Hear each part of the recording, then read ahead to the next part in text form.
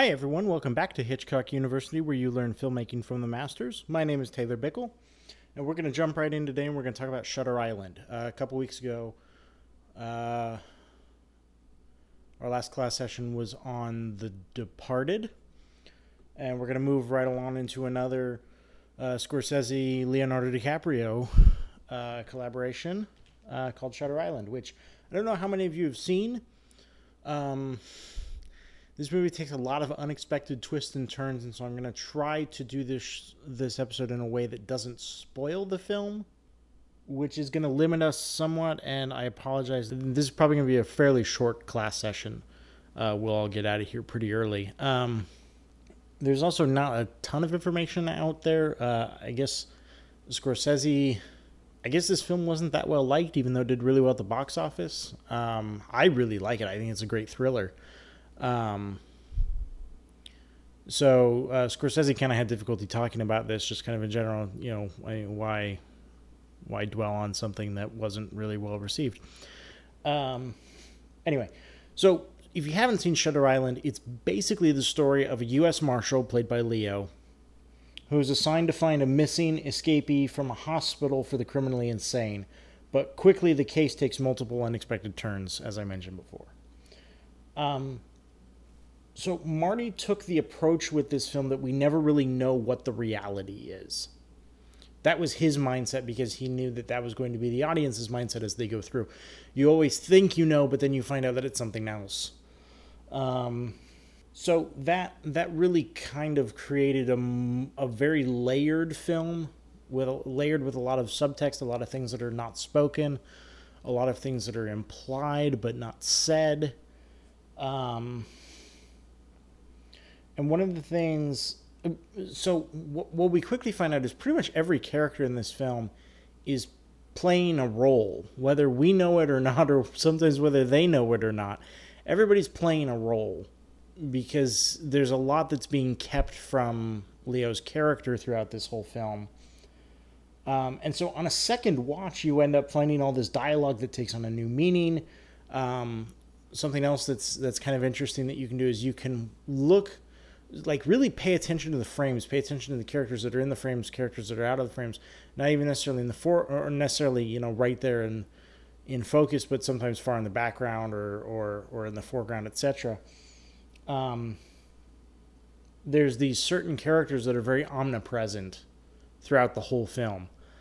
And if you're looking for them, you'll find them, and that can kind of help inform some of this actual reality that we eventually uncover and unveil as the film goes along. Marty says, though, that the most challenging part of this film was getting a handle on all of that subtext and figuring out how to direct his actors in a way and find ways to work with them to work through 2 or 3 layers of subtext that they're all working through. There's the reality that they're presenting. There's the actual reality.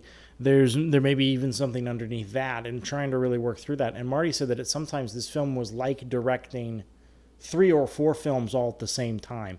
It was very exhausting. It was very tiring. In my opinion, it was all worth it. And this is one of the interesting things about when you're dealing with a film like this, where there's conspiracies and all kinds of things in the film, where you have a main character who doesn't know all the information, and there's a lot that's being hidden from him, and we're following that main character, getting most of the story through his perspective only. How do you direct that movie? How do you move the camera? How do you light it? How do you work with the actors? And that's one of the reasons that Marty was very non-committal when he talks about the reality of the film, because it's like, well, I don't know. I mean, maybe. Repeatedly in conversations with Scorsese by Robert Schickel, or Richard, I always want to call him Robert, Richard Schickel. Schickel asks Marty, what about this reality? And he says, well, that's not really the reality. And he says, well, none of it's really the reality. He's like, well, you never really know in this story, do you? When you watch this film, or if you watch this film, look for that and understand that this is actually a lot deeper than just a thriller.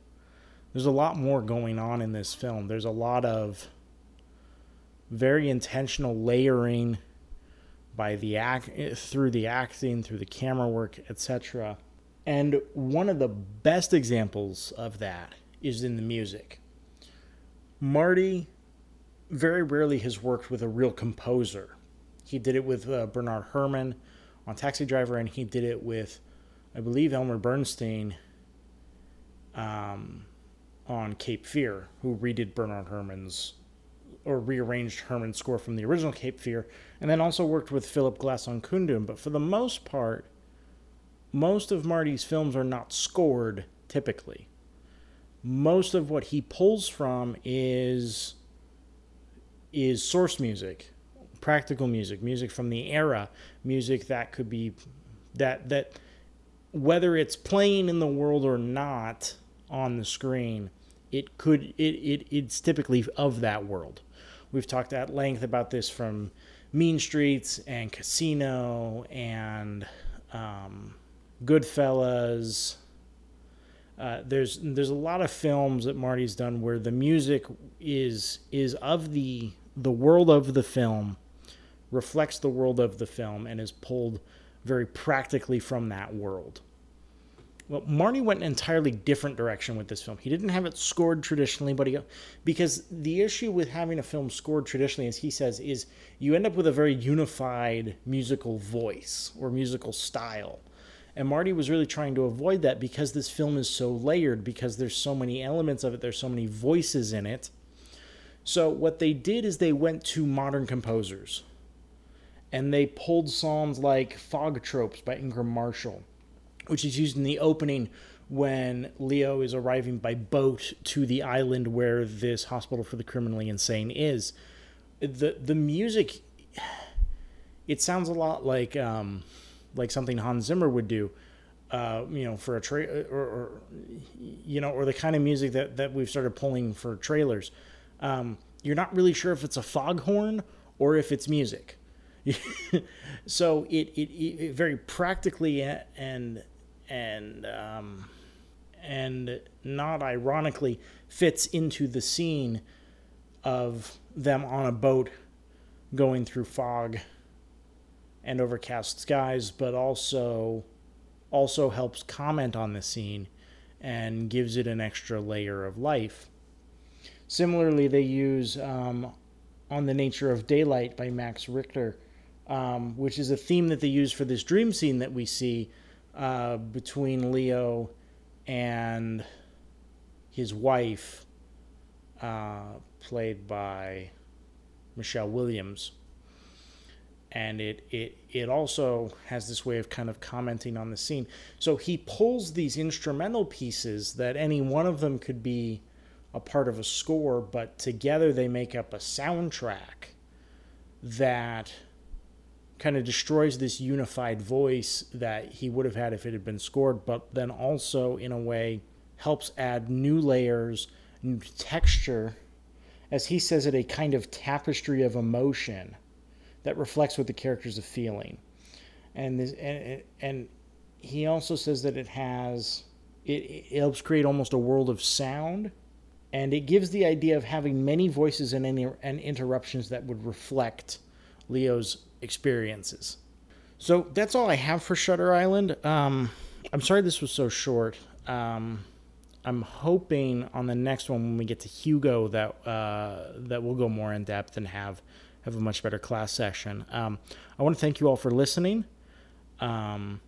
If you like what you've heard, please listen, or please go to wherever it is you listen to the show, whether it's Apple Podcasts or iTunes Podcasts, whatever they call it now, SoundCloud, Stitcher, TuneIn Radio. Give us a comment, a rating, or review. Or if you don't like it, you can also give us a comment, a rating, or review. If you have any comments, questions, or concerns, you can reach out to the podcast you can email us at hitchcockuniversity@gmail.com. We also have a Facebook page, Hitchcock University, as well as a Twitter account, Hitch_U as in university. Over the next 3 class sessions, we have Hugo, and then we have The Wolf of Wall Street, which I really like that movie, and so I'm hoping we have a podcast that reflects that. And then we'll do Silence, which is a film that came out in 2017 or early 2018, which is, I think, a phenomenal film. And I'm also hoping that our class session reflects how good of a film that is as well. Thank you all for listening to Hitchcock University. I've been Taylor Bickel. We'll talk to you again in 2 weeks. Thanks.